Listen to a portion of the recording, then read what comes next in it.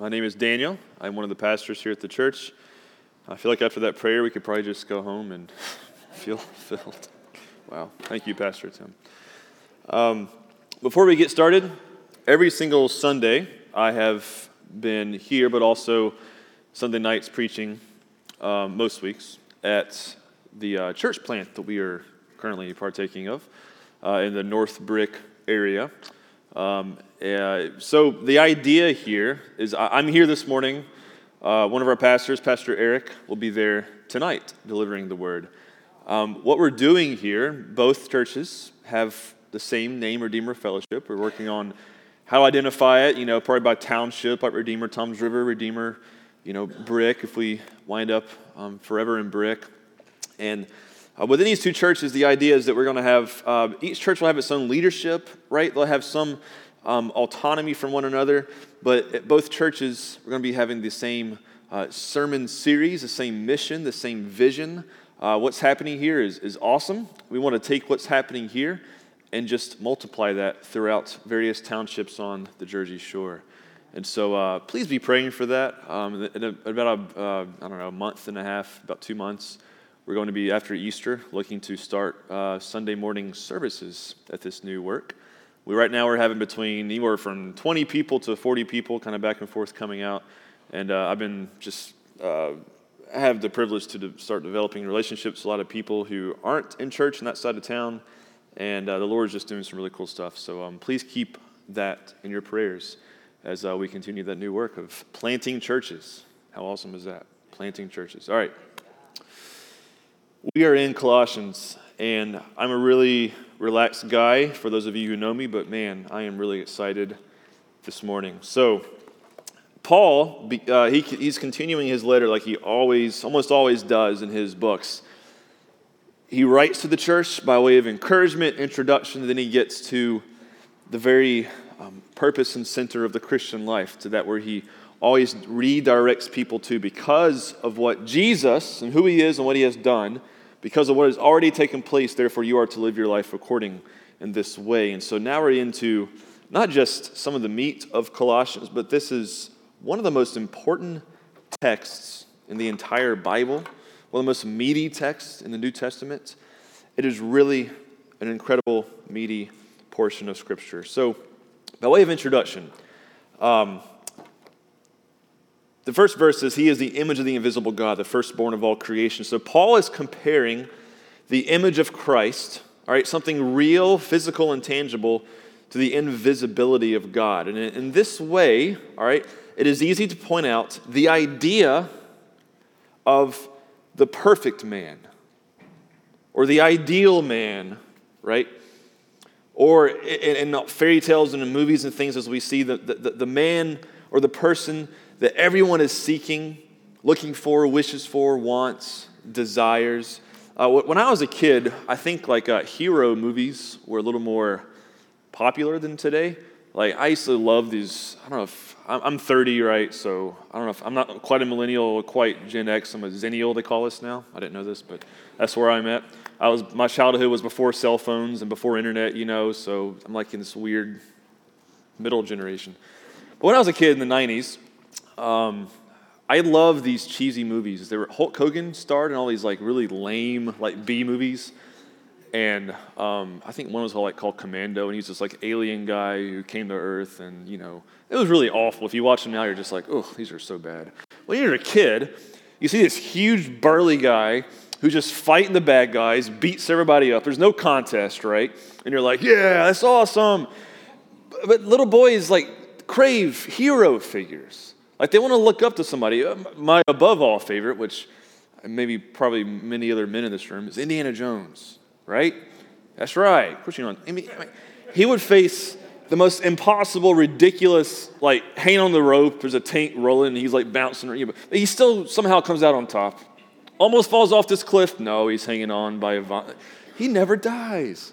He always escapes death, and he always beats everybody. He's not a perfect guy, but the whole movie you're just like, yeah, right? If you're a little older than me, you had the Clint Eastwood, the John Waynes, the Steve McQueens. There's some more, there we go, right? You know what I'm talking about. So in real history, all right, we also have like real life heroes, right? And if you're a man or a woman, if you read about these women in history, these are incredible women. We have women like Joan of Arc, whose story is almost above reality, right? Well, yeah, if you read her story, it's incredible. Elizabeth I, Catherine the Great.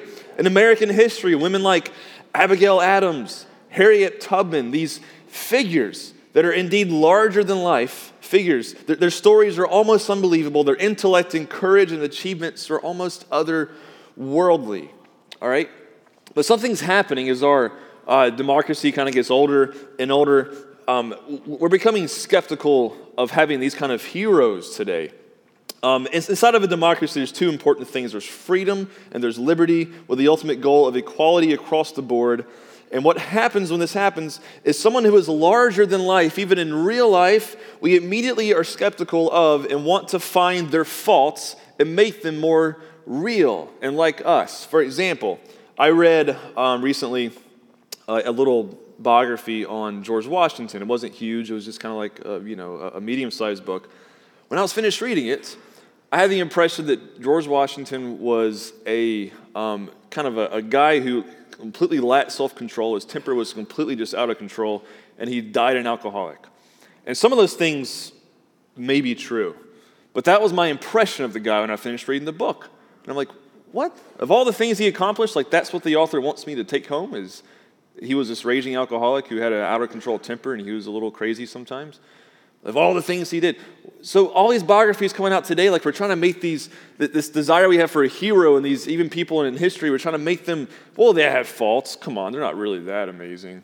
And so what happens is if you read equivalent books written 100, 200 years ago, people would have called those books, if there's a biography written like in the 1800s or such, we would call that fanboy literature today, Like, oh, they're just fanboys. They're not, writing the truth. They're ignoring his faults and writing only about his good things. And I mention this because we all desire that larger-than-life figure, right?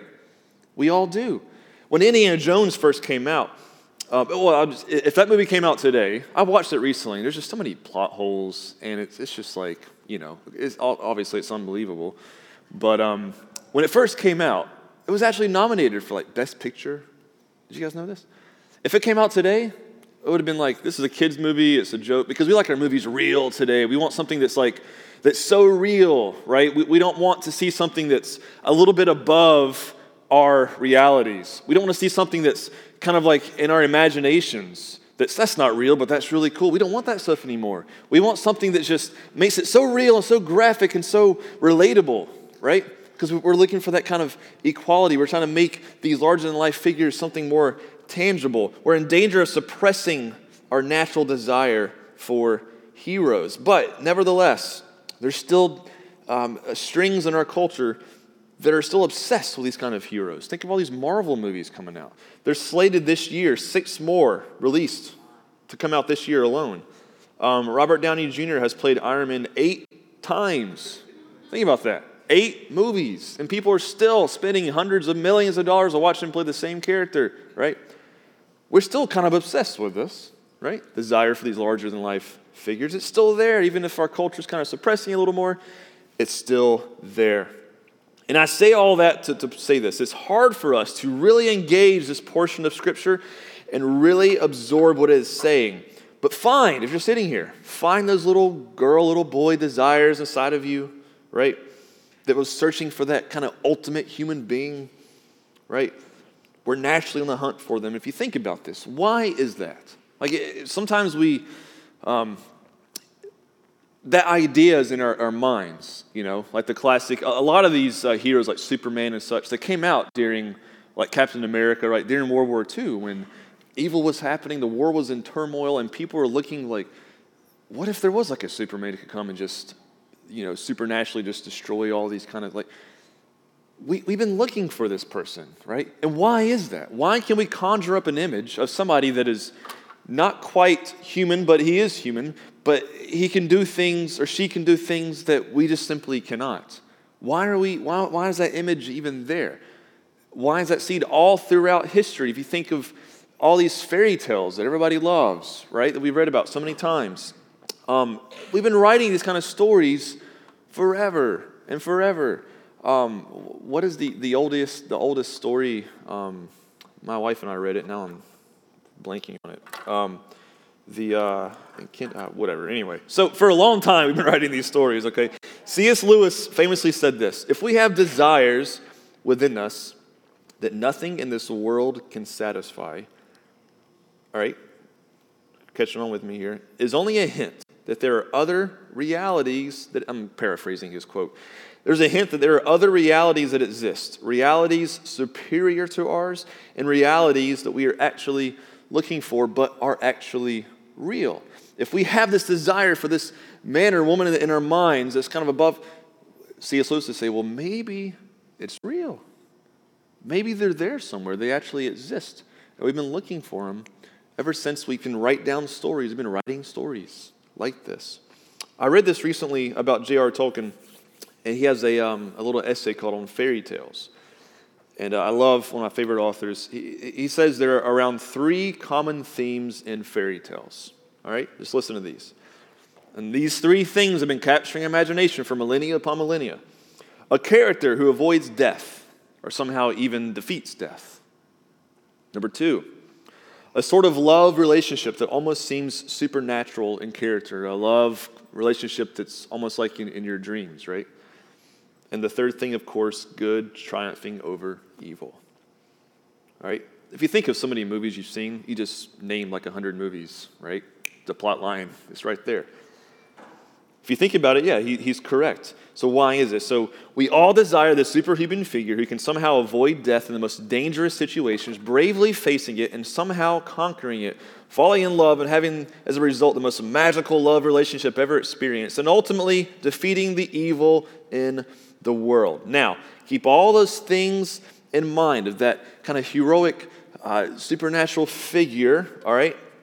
And now let's dig into this passage. And what we are going to find, all right, is that this passage, Jesus Christ himself, doesn't fulfill this. He supersedes it beyond our wildest imaginations. His power, authority, strength, abilities, characters is beyond anything you could guess or even make up.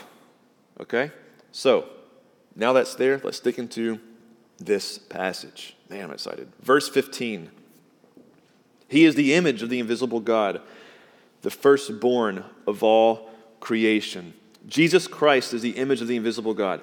Do you want to know what God is like? You look to Jesus. He is the perfect image of God. In fact, he has been so eternally, which is a crazy thought. All of us are indeed in the image of God, but God's image was distorted in us, having elements of its original image but missing its fullness. But Jesus is perfectly in the image of God in ways that you and I could never be. We're only a shadow of his likeness, as he is the perfect image of the invisible God, indeed the perfection of the image of God. And he is the firstborn of all creation. What does this mean? This language may sound a little abstract for us. We don't live in a patriarchy kind of society, right? So what is going on here? Does this mean that Christ, is Paul saying that he is the first, born? He's not obviously the firstborn. People were born before him. So what is Paul referring to here? Well, in Psalm 89, listen how the psalmist writes about David. He says, this is Psalm 89, verses 20 through 27. He says, I found David my servant. With my holy oil I have anointed him. So my hand shall be established with him. My arm shall strengthen him. The enemy shall not outwit him. The wicked shall not humble him. And he keeps going, talking about this David, his servant. And he says this, he shall cry to me, you are my Father, my God, the rock of my salvation. And I will make him the firstborn, the highest of the kings of the earth.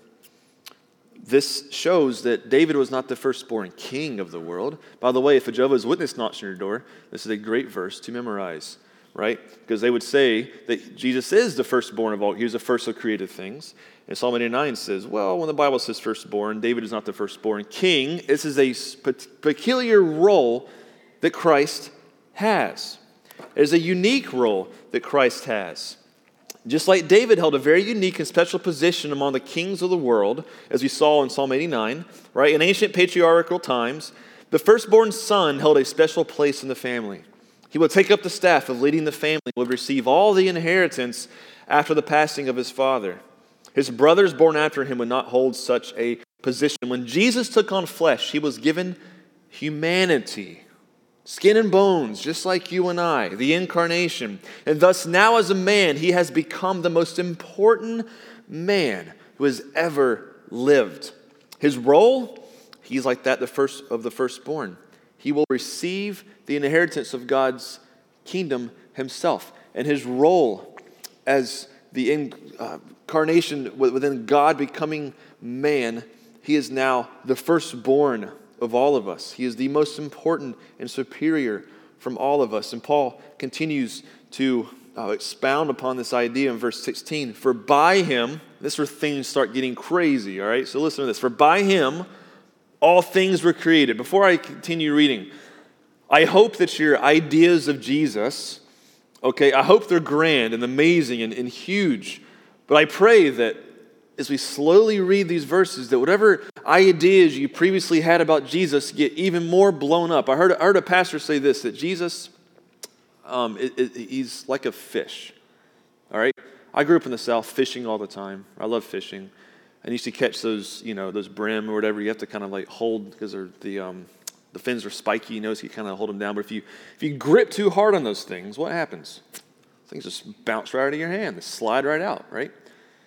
So if you think that you grasp Jesus and you squeeze too hard and you try to say, I got him inside of a box and I don't understand everything, he's going to slip out of your hands, because you'll realize that he is so huge and he's almost unfathomable. So I hope that happens to you this morning. Let's look at this, what Paul says. For by him all things were created in heaven and on earth, visible and invisible, whether thrones or dominions or rulers or authorities, all things were created through him and for him.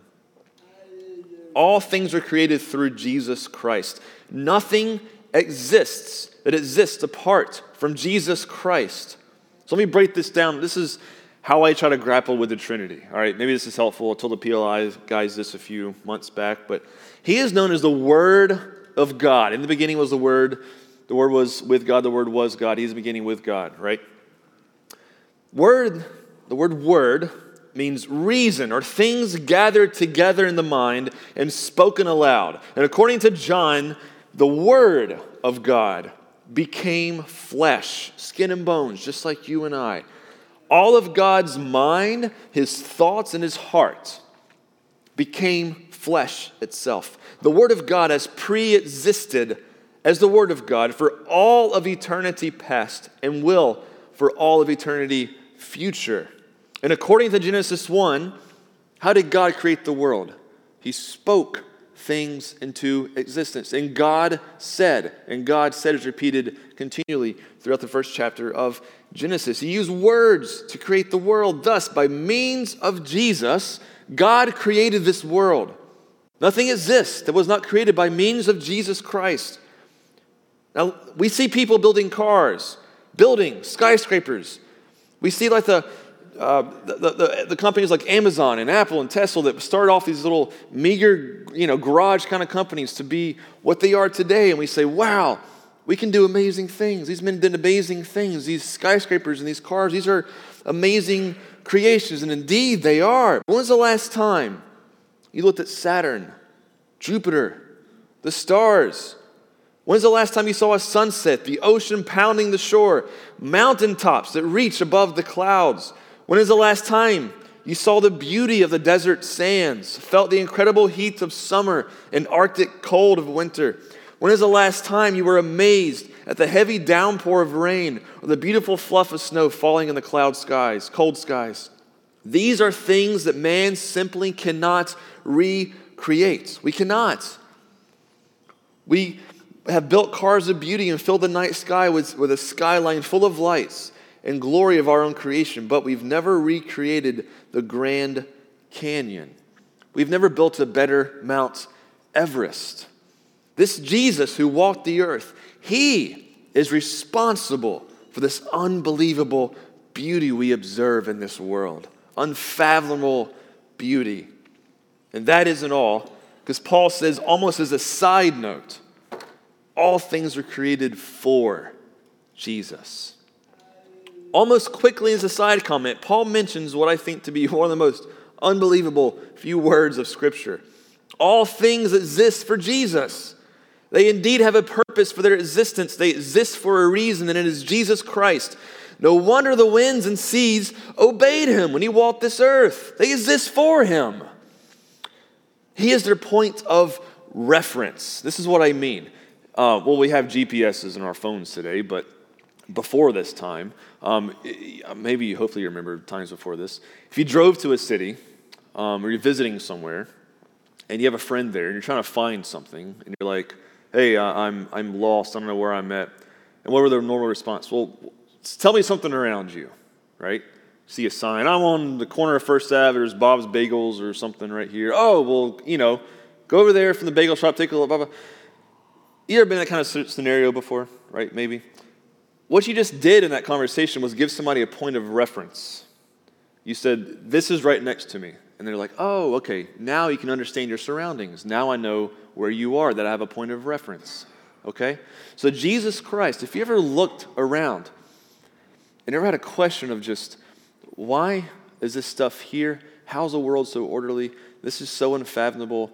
How does it all exist? Why does it all exist? The point of reference for that question, says Paul, that's what the Greek is kind of pointing towards, is Jesus Christ.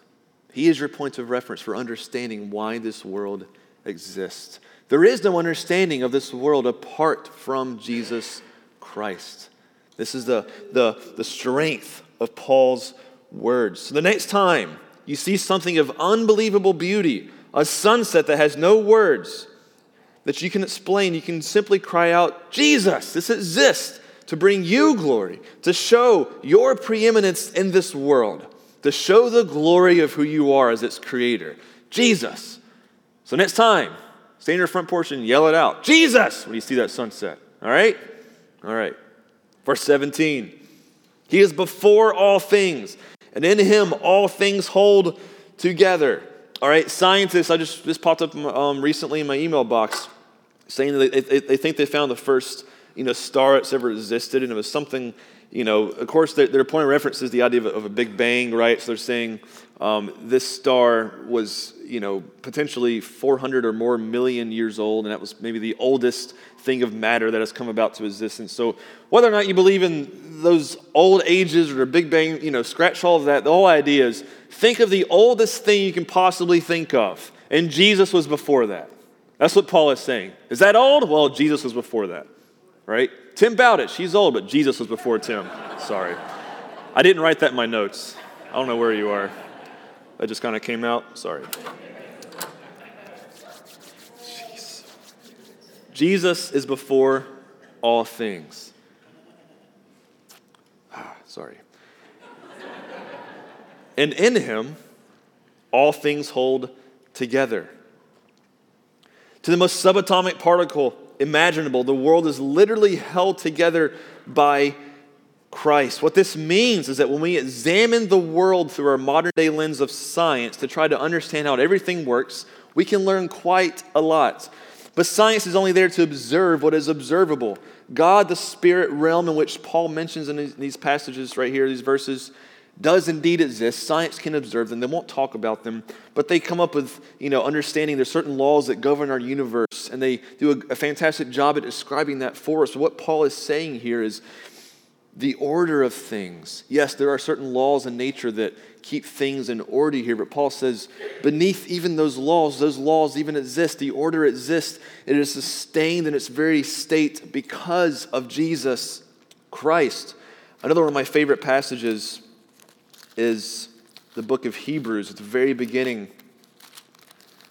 he says this: long ago and at many times and in many ways, God spoke to our fathers by the prophets, but in these last days he's spoken to us by his Son, whom he appointed the heir of all things, through whom also he created the world. Listen to what he says. He is the radiance of the glory of God, the exact imprint of his nature. Similar language what Paul is saying. And he upholds the universe by the word of his power. The universe is upheld by the word of Christ. He sustains all of these things. Our planet is spinning right now, right? And yes, it may just be inertia that keeps it spinning, but Jesus himself is behind that. He sustains all of those things. All of the characteristics of who he is fully displayed, of who God is fully displayed in his Son by the power of the Holy Spirit. All of God's very heart is fully displayed in Jesus Christ. And this is to say, I hope you understand, Jesus Christ is God. He has the fullness of deity, okay? Paul says this, in him, in Jesus, the fullness of God was pleased to dwell. I meant to bring a glass of water. If you had a glass of water, okay, and it was completely full, there was no gap, there's no space for anything else. The glass was completely full. There's no shortage of water in this glass. The vessel is completely full. You look at Jesus Christ, there's no shortage of God in him. That's what Paul is saying. He's completely filled to the brim with God. He is a full vessel. There is nothing of God not inside of Jesus Christ. It wasn't like there was 51%, of his humanity and 49% of God. That kind of idea is not there. He was 100% God and 100% man. The fullness of God was in Jesus Christ just as much as a glass that is completely filled to the top of the water. There's no room for anything else. He's full of God. So he and the Father is one, right? Along with the Holy Spirit, and yet Christ is still distinct from God. So it could be said of his person, the Trinity, the Son who was pre-existent in all times of eternity, in the incarnation, all of his deity was fully dwelling. He was fully man, but he was also fully God. Paul continues on to these just unbelievable statements. Verse 20, and through him to reconcile to himself all things, whether on earth or in heaven, making peace by the blood of his... I skipped a verse. Verse 18. I was so excited that I just kept going. We have to go back, guys. I don't think I've ever done that in a sermon before. That's okay. Verse 18. Wait, I was thinking, my notes. Wait. We're missing something. This is something it's really important for me. I'm so excited to mention this. So let's go back. Verse 18. He is head of the body. This is so important. The church. He is the beginning, the firstborn from the dead. Then everything he might be preeminent. All right? So listen to this. Christ is the head of the body of the church. So I don't really like Christian radio. If you do, I'm sorry. That's one thing. But just bear with me. I turn it on. This is what I do when I turn on Christian radio. I listen for the word Jesus. When are they going to talk about Jesus? When will this song mention the name of Jesus? Because if it doesn't mention Jesus, how is this distinctly Christian? So I listen, and I listen. And I'm telling you, sometimes, most of the time, I just turn it off because I don't hear his name.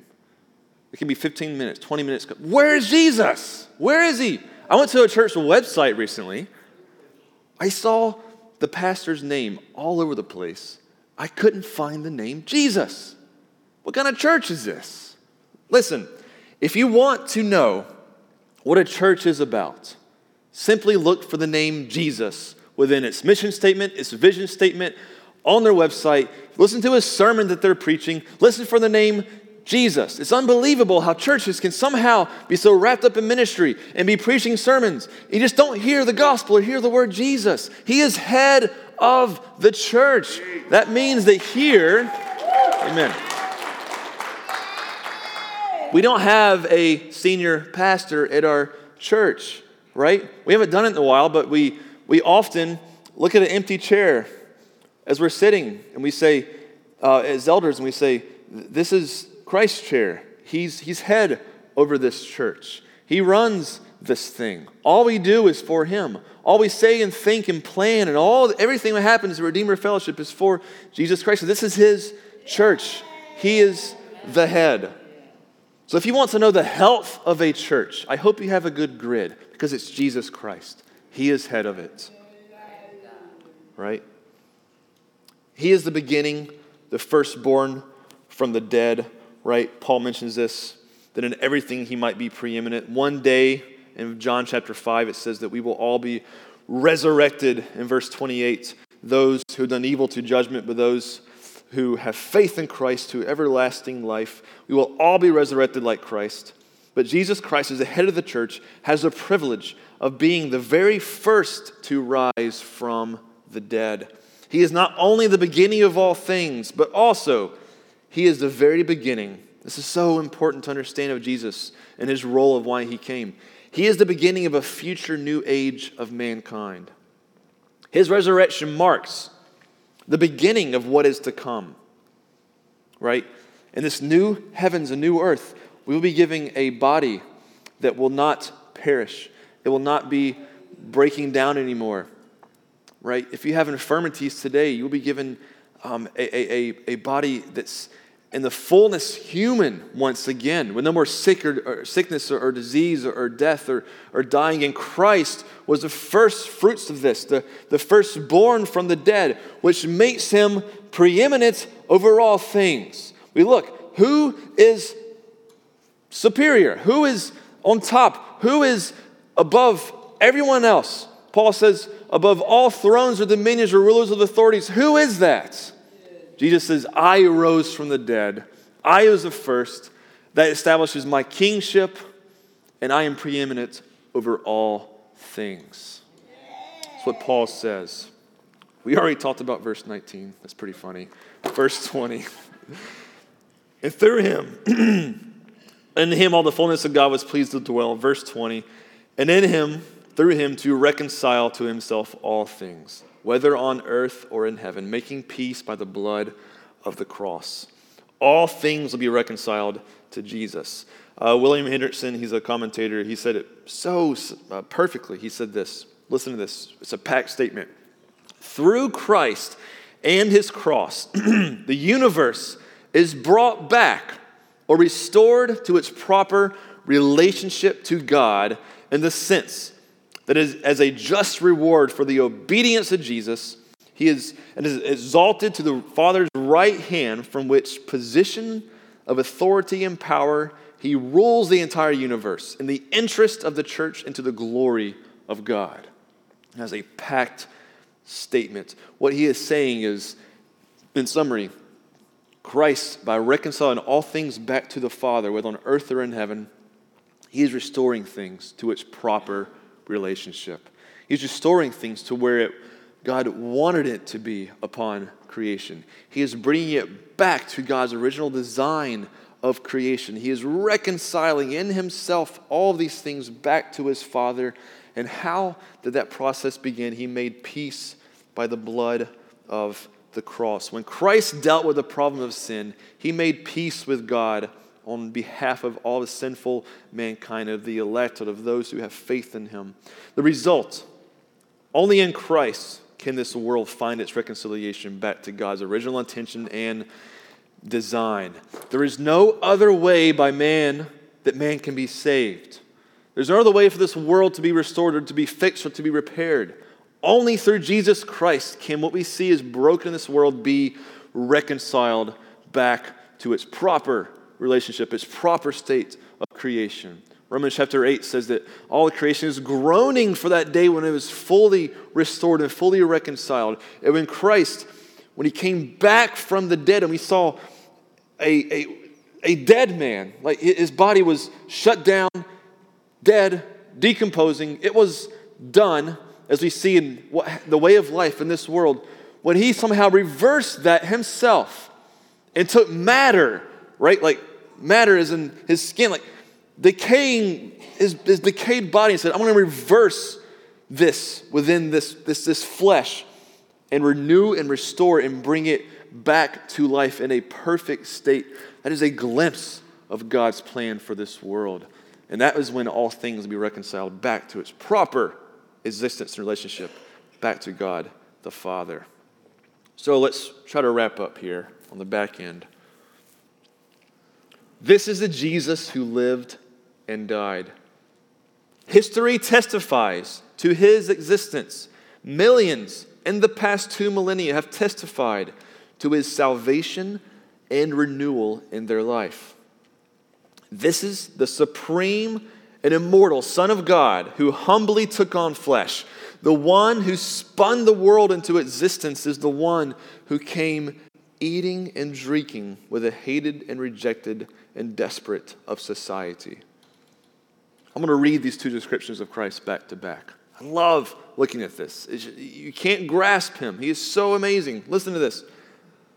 Revelation chapter 1. If I think you would have responded how John did in this passage. This is what John saw. At the end of his life, he's on the island Patmos. He saw a vision. Jesus appears to him. This is what John saw in his vision. Then I turned to see the voice that was speaking with me. And on turning, I saw 7 golden lampstands. In the midst of the lampstands, one like a son of man, clothed with a long robe, with a golden sash around his chest. The hairs on his head were white like wool, like snow. His eyes were like a flame of fire. His feet were like burnished bronze, refined in the furnace. And his voice was like the roar of many waters. You ever stood before the ocean and just heard the roar of those waves? This was his voice. In his right hand he held 7 stars. From his mouth came a sharp 2-edged sword, and his face was like the sun shining in full strength. What would happen if he appeared to you in like state? John says, when I saw him, I fell down as dead. Right? I think you would too. If he appeared to you in that way, you'd be like, whoa, oh, you would fall down as dead. Right? I'm going to die if I stand before this man. Who is this Son of Man? Wow, what glory we just heard of him. He laid his right hand on John, saying, fear not. Listen to this.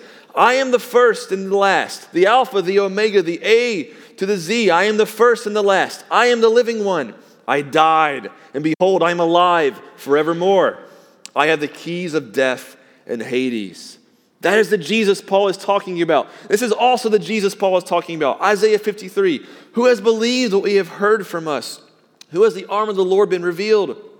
For he grew up before him like a young plant and like a root out of dry ground. He had no form or majesty that we should look at him, and no beauty that we should desire him. Wait, we just read this passage of Christ. His face is shining like the sun. But when he became a man, what kind of form did he choose? This big, muscular, 6 foot, 10 body where he was just a head taller than everybody else, and he had this big, deep voice, and he had charisma. No, he took a form that was quiet, that people wouldn't look and say, wow, you're really, I was laughing at that, the Passion of the Christ movie, it came out so many years ago. It was a great movie, but, Jesus was this just perfect looking man, right? It's just, whatever. That wasn't Jesus. He was, I should have brought that picture. Somebody actually reconstructed what the average Jew would have looked like in the first century, and it is nothing of, it was just nothing of beauty, right? That's what he chose. He was despised and rejected by men, a man of sorrows and acquainted with grief, and as one from whom men hide their faces. He was despised, and we esteemed him not. This is the humble and quiet man of sorrows, who before kings did not raise his voice. A bruised reed he did not break. He did not snuff the flickering candle. He was not a man whose looks would have drawn you to him. He came washing the feet of his disciples. Prostitutes and the abhorred of society fell at his feet, finding grace and hope in the midst of their sins. This is the fullness of who Jesus is, the God-man. And this is the question I leave you with after hearing all these wonderful things about Jesus from Paul, seeing who he is in his fullness. I hope you are amazed at who he is. What are you going to do with Jesus? This is your choice. You are faced with a dilemma today. Either all this talk of Jesus is true and thus demands all of your life, or it is false and we are literally wasting our time. And I, as a preacher of the gospel, am wasting my life away preaching lies to you. There is no middle ground. It's a famous quote by C.S. Lewis. Maybe you've heard it before. Listen to this. I am trying here, C.S. Lewis talking here, to prevent anyone saying the really foolish thing that people often say about Jesus. I'm ready to accept Jesus as a great moral teacher, but I don't accept his claim to be God. That is the one thing we must not say. A man who is merely a man and said the sort of things Jesus said would not be a great moral teacher. He would either be a lunatic, on the level with a man who says he is a poached egg, or else he would be the devil of hell. You must make your choice. Either this man was and is the Son of God, or else a madman, or something worse. You can shut him up for a fool, you can spit at him, you can kill him as a demon, or you can fall at his feet and call him Lord and God. But let us not come with any patronizing nonsense about his being a great human teacher. He is not, it's important, he has not left that open to us. He never intended to.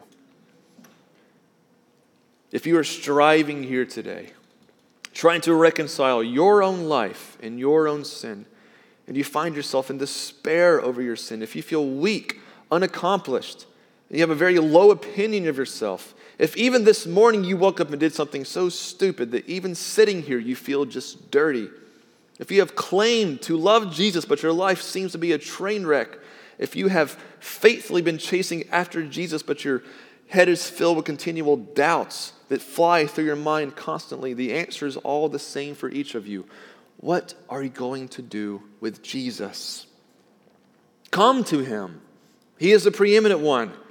He is reconciling the world to himself. And as soon as you hide yourself in him, as soon as you let go of your name and your identity and embrace the fact that your life has been faded into his, and you take that leap of faith and make Jesus the greatest love of your life, your Lord and your God and your Savior, today he is waiting to reconcile you back to himself. So as we close, when all seems lost, at the last minute in all those movies we love, the hero comes running in, saves the day. He is coming back to indeed save the day, to reverse the evil in this world, and we wait for that day. Let us pray. Jesus, Spirit, no sermon or no song or words cannot be spoken that can be impactful without the power of your Spirit. So Jesus, I beg your Spirit right now. Would he, whoever's sitting here right now, that just this hit home and that they needed to hear of just the glories of who you are. Holy Spirit, change that person sitting right now, Lord. Reconcile them back to yourself as a Christian through repentance and restoration of relationship, Lord, but as people who maybe are not quite there, who don't identify as a Christian yet, or who isn't sure, that for the very first time they would hear these things and embrace you as their Lord and Savior. Jesus, thank you for your glories. It is beyond comprehension. I pray as we enter into the time of communion and song that you would just continue to amaze us with who you are. We pray this in your name. Amen.